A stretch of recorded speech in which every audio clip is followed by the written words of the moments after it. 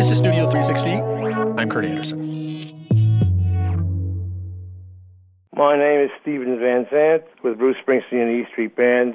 I also act occasionally, and so I'm a DJ. This is James Hutch the Touch Hutchinson, which is a nickname that Link Wray gave me many years ago and Bonnie Raitt still uses to this day. This is Brian Wright McLeod, author of the Encyclopedia of Native Music.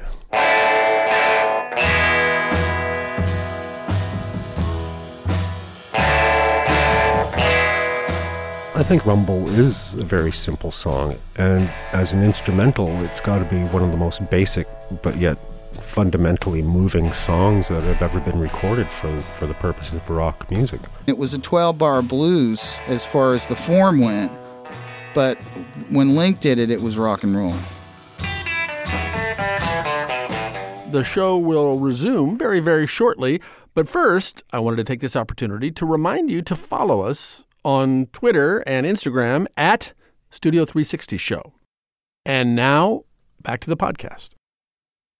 My first experience with what we call the hard rock riff, and the hard rock part being the distorted guitar, my first experience was the Kinks' first hit single in America called You Really Got Me.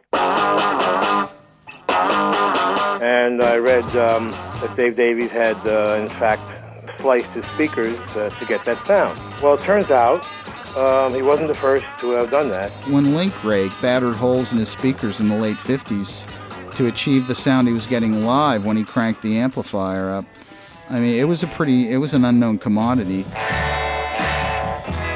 Up to that point, guitars were either strummed or there were picking or various chording styles, but to have the invention of what they call the power chord. A power chord would be a chord on a guitar with a really distorted tone that you could let ring for quite a while in a tune, for maybe a bar or a number of bars.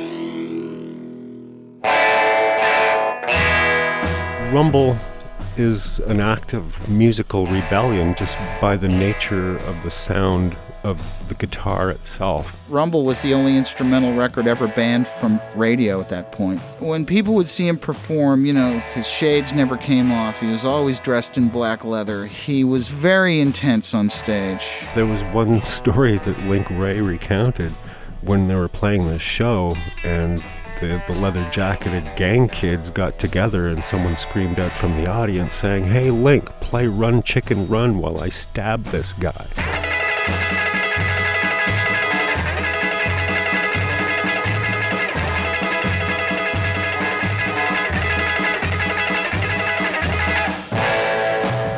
Link Wray was Shawnee and Cherokee. And he was very proud of his Native American roots.